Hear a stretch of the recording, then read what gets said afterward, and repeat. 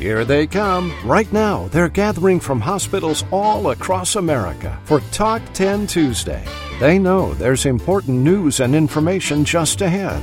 Don't miss out. Come in, sit down, and log on. It's Talk 10 Tuesday. Here now is the publisher of ICD-10 Monitor, Chuck Buck. Thank you, Clark Anthony. Hello, everyone, and welcome to the 326th edition of Talk 10 Tuesday, brought to you today by the American Health Information Management Association. And joining me this morning as my guest co-host is Holly Louie. Holly is substituted for Dr. Erica Reamer, who is on assignment. Holly is the past president of the Healthcare Business and Management Association. Good morning, Holly. Welcome to the program. Good morning, Chuck, and hello, everyone. This morning, our lead story is about burnout. In this case, it's about physician burnout. That's right. Dr. Suzette Sutherland at the University of Washington School of Medicine will report on how they're training scribes in the urology department.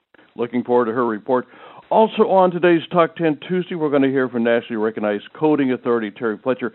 Terry will continue her reporting on the areas that she's uncovered in a review of thousands of physician records. Talk about burnout, Chuck. Indeed, talk about burnout. Risk adjustment and risk assessments continue to be major issues. We have two reports this morning. Morin returns with a report on her reporting on risk adjustment payment methodologies. And, of course, you have a book report on risk adjustment. Yes, I do. Later in the broadcast, I'll interview AMA author Sheri Poe Bernard about her new book, Risk Adjustment, Documentation, and Coding. That's right. Also on the broadcast, Glenn Krauss has the Talk 10 Tuesday CDI Report. He's going to report on how CDI aligns with the ancient physician oath, first, do no harm. First, we need to check in with Dr. Larry Field at the Talk 10 Tuesday News Desk. Talk 10 Tuesday News Desk is sponsored by ICD University, inviting you to visit the new ICD Monitor webcast subscription portal. See the link in the Handout tab in today's program or visit the ICD University web store. Here now is Dr. Larry Field. Good morning, Chuck. Thanks for having me again this morning. Good morning to the audience. Last week, I found an interesting settlement posted by the Department of Justice against an internist in Maryland, and it had to do with doing some autonomic testing and some mini-mental tests that were being billed out. And I'm not going to comment specifically on the allegations, but on how the news post was relying on LCDs to be the main enforcer of what was happening. So the gentleman had done some autonomic testing. The Novitas, which is the local Medicare administrative contractor, had issued LCD on the topic, and the Department of Justice quoted that the gentleman had violated the LCDs, and that was the main influence on trying to go after the physician in this case. Again, I'm not going to comment on whether he did or didn't, but wanted to remind the audience that LCDs are not necessarily binding when you move to the ALJ level, and that there are items that are binding on the ALJ, such as Social Security law, executive orders essentially by the Secretary of Health and Human Services, and NCDs.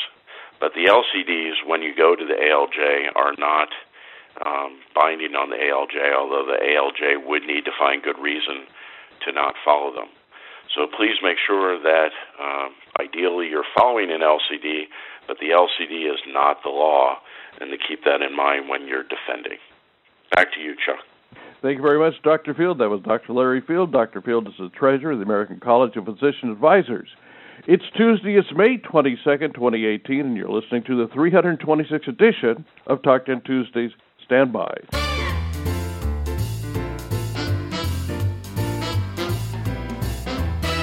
Talk 10 Tuesday is brought to you today by AHIMA, the American Health Information Association, inviting you to not one, but two great meetings in Baltimore. Attend the CDI Summit, the premier industry event of the year, August 6th and 7th, to hear the nation's leading CDI experts speak about the challenges and successes affecting the CDI industry. Then stay for the CDI Academy, August 8th through 10th, to learn ways to develop and enhance your existing CDI program. And for a limited time, when you register for both the CDI Summit and CDI Academy, you'll receive 50% off admission to CDI Academy. But hurry, this offer ends on June 5th. Visit ahima.org/CDI combo to register. Thank you, Clark Anthony. We have two reports this morning on risk, and leading off our coverage is Marie Morin, who returns to the broadcast. Her latest reporting generated a lot of buzz, and today she has an update on risk assessment. Good morning, Marie. Welcome to the program. What's the latest? Good morning, Chuck. Well, we all know that the hierarchical condition categories, or HCCs, are based on qualifying diagnosis as submitted on claims, and we also know that not all diagnosis codes qualify as HCC. So it's imperative we have an accurate documentation. You won't believe this, but I recently saw a physician note where the physician wrote, patient has CKD on dialysis, followed by nephrology. Well, obviously the the note is incomplete because the patient probably has end-stage renal failure, and the patient is also on dialysis. The CKD unspecified will not qualify as an HCC. Adding additional documentation to qualify this as ESRD will qualify as an HCC and will just affect the physician's risk adjustment factor, or RAF. Coders can query the physician to clarify this documentation. Additionally, this is where outpatient documentation improvement plays a huge role in helping achieve a correct RAF score. We also know that when CMS is conducting what they call RADV audits, or risk adjustment data validation, they're looking for more than just codes or diagnoses. They want to know, is the documentation legible? Always a problem. Does it support the diagnosis submitted on the claim? Is it signed with valid credentials and provider type? A recent OIG finding indicated that as many as 28% of claims submitted contained errors that affected the reimbursement and the RAF scores. CMS does work with providers to fix these errors, but billing can help speed this along by making sure that these errors are fixed before the claim ever leaves the provider. Holding up a claim can not only affect the physician RAF score, but the funds he or she received to care for the patient in the upcoming year. We also know that value-based purchasing as part of the Affordable Care Act is placing more and more emphasis on making sure claims are paid correctly and documentation supports the claims. By this point, the Obama administration had really planned to place even more emphasis on the evaluation and management note. However, the Trump administration has slowed that down a bit. Knowing this increased emphasis is waiting in the wing further supports the need for physician documentation, education, and documentation improvement opportunities, and goes to show that we all have a role to play in making sure that our claims accurately reflect the acuity of the patient, and it is through working together that we obtain that reflection. Back to you, Holly. Thank you so much, Marie. That was Marie Morin. Marie is the director at Alvarez and Marsal Healthcare Industry Group. Chuck, what is up next today? Well, Holly, thanks very much. Our next guest on Talking About Risk is Sheri Poe Bernard. Good morning, Sheri. Welcome to Talk 10 Tuesday. I know you're here today to talk about your book, Risk Adjustment, Documentation, and Coding. So we'd like to do some interview questions with you. Sheri, what was your goal in writing this book? Thanks, Holly. I have a consulting business and have developed curriculum for many risk adjustment audit companies and also for provider and payer organizations, all of these folks wanting to improve their documentation and coding for risk adjustment. And, so much of what is out there when I enter these businesses is word of mouth or opinion, and most of what I develop is for curriculum is based on CMS and ICD-10 or the American Hospital Association's coding clinic. I've got about 25 years in coding, education, training, publishing, so really it made a lot of sense for me to take that experience to the AMA, who's already published a book I had done, and sell them on the idea of, centralizing all this information on risk adjustment into a documentation and coding book. Now everyone can access those citations in a single source and get their HCC tables, and all kinds of guidance in one place. So that was what I had goaled, and it really makes my life easier with my consulting to be able to take my book out and say everything's here and not have to reinvent the wheel every time I go. Sounds exciting. I can't wait to read it. Who all do you think would benefit from this book, Sheri, and the various jobs in our industry? I know the title says risk adjustment, but the information actually has a lot broader use. Under the MACRA, and which was instituted in 2015, CMS has increased physician accountability for reporting patient severity of illness, as we just got through hearing about. The use of this severity to calculate risk-adjusted cost efficiency, either through MIPS or the alternate payment methods, really affects physician payment going forward. The sicker the patient, the more resources are used, and Medicare is evaluating that use versus the cost, depending on the sickness of the patient. So this is going to affect up to 7% of Medicare payment bonuses, and that's a big deal. So the physicians are incentivized by bonus payments to be sure that they're not over-providing on services to patients who aren't as sick. And that's all based on those diagnostic codes, so it becomes very important. I was lucky enough to have CDI expert Dr. James Kennedy as a reviewer and contributor to the book, and he really honed in on the physician perspective because the documentation portions of the book by topic focuses on what doctors need to do, and then there are coding sections focusing on what the coders need to do. So when you say who benefits from this book, I would say anybody documenting diagnoses, anyone abstracting diagnosis codes. So pretty much everybody. Well, that's a big world. There's a lot of people that touch those areas that aren't actually in a job defined as risk adjustment per se. Would those people benefit for this, or only those who are working in true risk adjustment jobs? I'd say both. For the individual or organization seeking to be educated, cover-to-cover reading of the book provides that great education. It sort of builds on itself as it goes through. On the job, though, the meat of the book is a quick lookup by a diagnostic topic. Everything has citations identifying the source. So the biggest chapter is that disease-specific one by topic, and you find documentation requirements and then the coding rules right there at hand. There are lots of appendices that have the HCC tables and mapping to the ICD-10 codes. And there's also cheat sheets in there that you can photocopy to distribute in the workplace. And then also in the workplace, there's a chapter for how to build coding policies. So lots in there. And then for curriculum, there's also a test bank and PowerPoints and all those sorts of things that are provided to the schools. That sounds really interesting, and I'm thinking even as a nurse, I can't wait to read this book. So thank you so much, Sheri. That was author Sheri Poe Bernard talking about her newest book on risk adjustment. Chuck, back to you. Here now with part 4 of her report on errors a physician makes is Terry Fletcher. Good morning, Terry. Welcome to the broadcast. Thank you, Chuck. Good morning, everyone. In the last part of our 4-part series, I want to discuss the importance of an auditor puts on the medical decision-making portion of the E&M record. According to CMS, it is the overarching criteria that drives the visit code, meaning that it is perceived as having more weight than the history and exam portion of the encounter.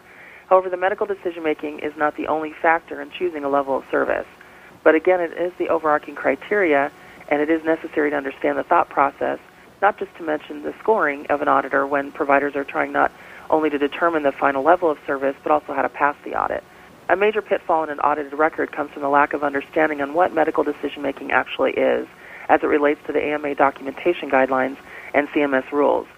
Medical decision-making refers to the complexity of establishing a diagnosis and or selecting a management option, which is determined considering these 3 factors: the number of possible diagnoses or problems and or the number of management options that must be considered, the amount and or complexity of medical records, diagnostic tests, and or other information that must be obtained, reviewed, and analyzed, and then the risk of significant complications, morbidity and or mortality, as well as comorbidities associated with the patient's presenting problems, the diagnostic procedures, and other possible management options.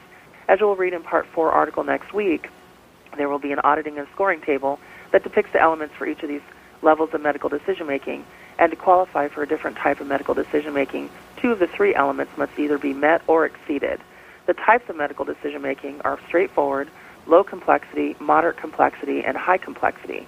So let's consider the moderate and high complexity scenarios for a minute so that you can visualize what is necessary when considering the higher levels, which is where the auditing pitfalls usually come into play. Moderate complexity medical decision-making represents the cognitive labor for most physicians. You may not be surprised to learn that moderate medical decision-making is required for a routine encounter, like a Level 2 hospital progress note, 99232. But you may not have realized that it also represents the cognitive labor required for a Level 4 office visit for an established patient, 99214. A patient with 3 chronic illnesses, 1 with a mild exacerbation, and 2 that are stable could satisfy the risk adjustment for this level of medical decision-making. So for a clinical example, an established patient presents with diabetes, hypertension, and dyslipidemia, 2 which are optimally and normally controlled, but the patient has reported an elevated blood pressure recording at home frequently, and the patient's blood pressure is elevated at today's visit. The physician checks routine labs, modifies the patient's hypertension medication, and schedules them for a return visit in 2 months.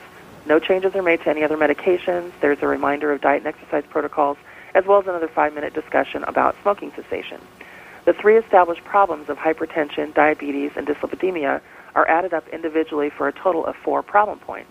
You get 1 point each for the stable diabetes and dyslipidemia, and then 2 points for the established but worsening hypertension. This equals 4 in high complexity. But don't stop there, as most physicians tend to do. You now have to consider the data reviewed.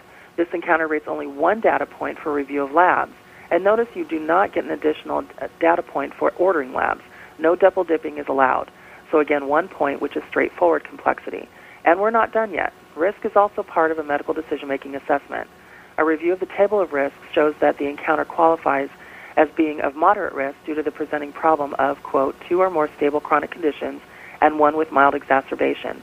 So given this information, the scoring sheet or table would read high complexity, straightforward, and moderate. And since only 2 out of 3 factors must meet or exceed the requirements for any given level of medical decision-making, 4 problem points, 1 data point, and moderate risk add up to moderate complexity medical decision-making. So now, high complexity medical decision-making is truly complex, and you really need to hear that. Either the patient is quite ill or the physician must review a significant amount of primary data. This level of medical decision-making is required for a Level 3 initial hospital, 99223, a subsequent hospital visit, 99233, or a Level 5 visit for an established or new patient visit. This would need to have a severe exacerbation or a chronic problem or an acute illness which threatens life or bodily function to qualify for this level of risk. The data reviewed would have to be quite extensive to reach the threshold for high complexity medical decision-making. This set of circumstances would be unusual for routine follow-up encounters. An occasional follow-up encounter, yes, but routinely, no, but may occur quite often with initial encounters. This is where the physicians tend to hold back on their documentation efforts in making that impact connection, which could make a difference not only on audit, but in their reimbursement if this encounter should have been coded higher, but audited lower due to the lack of detailed information on the medical complexity of this decision.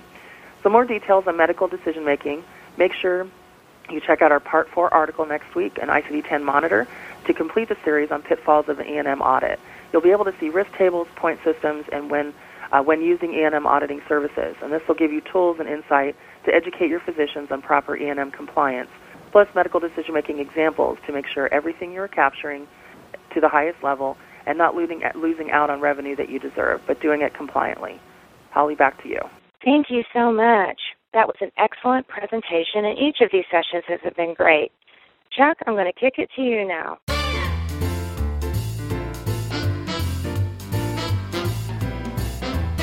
With our CDI report this morning is Glenn Krauss. Good morning, Glenn. Talk to us about how CDI kind of supports the ancient physician oath, first do no harm. Good morning, everyone. Physician documentation improvement programs can best achieve high performance and sustainability in positively changing physician behavioral practice patterns to expanding the current breadth and depth of CDI. And I'm a firm believer that CDI expands the entire revenue cycle, including helping the physician adhere to the Hippocratic Oath of do no harm to patients. So allow me to share with you some of the initiatives I'm currently working on in the CD or PDI program at my facility where I work. I'm partnering and collaborating with the UR department, and so I am assisting with their staff when a concurrent or retrospective denial is received from the third-party payer. So I'm actually looking at records in concurrent time, not necessarily just at the diagnosis, identifying insufficient documentation when identified as part of the UR review of the ED and the H&P documentation, which is used to call in clinicals as referred to myself and two other. So they refer these cases to me in real time. I invest the time to review the completeness of the H&P and ED documentation. I take the time to work with the residents and attendings in as real time as possible, providing feedback and suggestions for enhancing the communication of patient care. And basically, I really wanted the ultimate goal of having a record speak for itself that best tells, describes, and shows the patient's story. The real focus is truly upon providing meaningful feedback and guidance as to how best to ensure the record depicts and reflects the patient's true history of present illness, the severity of illness, signs, symptoms. I'm looking for a strong correlation of the assessment and plan to the presenting signs and symptoms as recorded in the HPI, a plan that's rational for the patient's particular assessment and clinical scenario. My goal is to ensure the physician's understanding of the patient's story is well executed and communicated right from the start, demonstrates the real need for hospital level of care, and includes differentials as well as definitive diagnosis with appropriate clinical specificity. This sets the tone for admission, assists the case managers and UR staff in securing authorization for admission from third-party payers, helps and most importantly in my mind, or equally as important, helps the physician help the patient ensure the right financial class and puts the patient at ease in regards to observation versus inpatient as more and more patients are attuned to financial status. And I want to just close with this following quote from the Hippocratic Oath. It says, physicians should be or must be committed to remembering that illness may affect a person's family and economic stability. Patient's responsibility includes these related problems. If he or the physician does his or her best to care adequately for the sick. So CDI really plays a role in facilitating the physician's adherence to the Hippocratic Oath through effective and complete documentation that helps the case manager and UR staff fulfill their duties and responsibilities on behalf of the patient. And I just want to say, as CDI specialists, we really are working in tandem with the physician for the benefit of the patient. A byproduct or sideline of that is appropriate reimbursement for the quality of care. So with that, I'd like to toss it back to Holly. Thank you so much, Glenn. That was an excellent summary. Our lead story this morning is about burnout. In this case, is about physician burnout and how to use Scribes to reduce burnout among physicians. And joining us now is Dr. Suzette Sutherland. She's at the University of Washington School of Medicine, and she has a report on how they are training Scribes in the Urology department. Good morning, Dr. Sutherland. Good news report about Scribes, right? Yes, I think, many people think that the physicians want to use Scribes just because we're trying to increase our productivity. Certainly from a hospital system standpoint, that's a positive thing. But at the same time, Scribes add way more value than that. Of course, increasing productivity helps meet the problem that we have with patient access today, but it also helps with another problem, which is that of physician burnout. I know you've spoken about that topic a bit on this Talk 10 Tuesday already, but it really helps the physician to focus more on the patient rather than many of the other challenges that have to do with day-to-day operational things with respect to medicine. There was recently an article in The Atlantic that really brought this problem of physician burnout home, specifically that talked about a situation where a patient came into the emergency room and the physician tried to do what was best for the patient from a medical standpoint, but indeed had many problems trying to get her timely surgery for her heart in order to take care of her problem. And it was mostly due to computer glitches in the ER system that wouldn't allow him to schedule things appropriately, which resulted in many phone calls to the cardiologist, so on and so forth. But at the end of the day, she luckily got what she needed, and in the time that was appropriate, in the sense that there was no secondary consequence, but I'm sure that's not always the case. So these are some of the struggles that we often have in a day-to-day situation as we spend so much time on the operation of medicine rather than focusing on the patient. With a scribe, the physician really in the clinic can focus much more on the patient, is much more in tune to some of the other nuances of what are going on, social issues with the patient, rather than just the immediate physical thing that they're seeing the patient for. While the scribe is documenting everything. The other thing that this really helps, we think about this again, productivity as well as helping with physician burnout, taking the demands away from the physician, but we forget about the other side, patient satisfaction. So our experience has been that the scribe can also really help with our patient satisfaction because the patients feel the physician is able to spend more time with the patient, look them directly in the eye rather than typing away at the computer the whole time, and really attend to their needs at the time that they're there and make the most out of the small amount of time sometimes that they have in the clinic.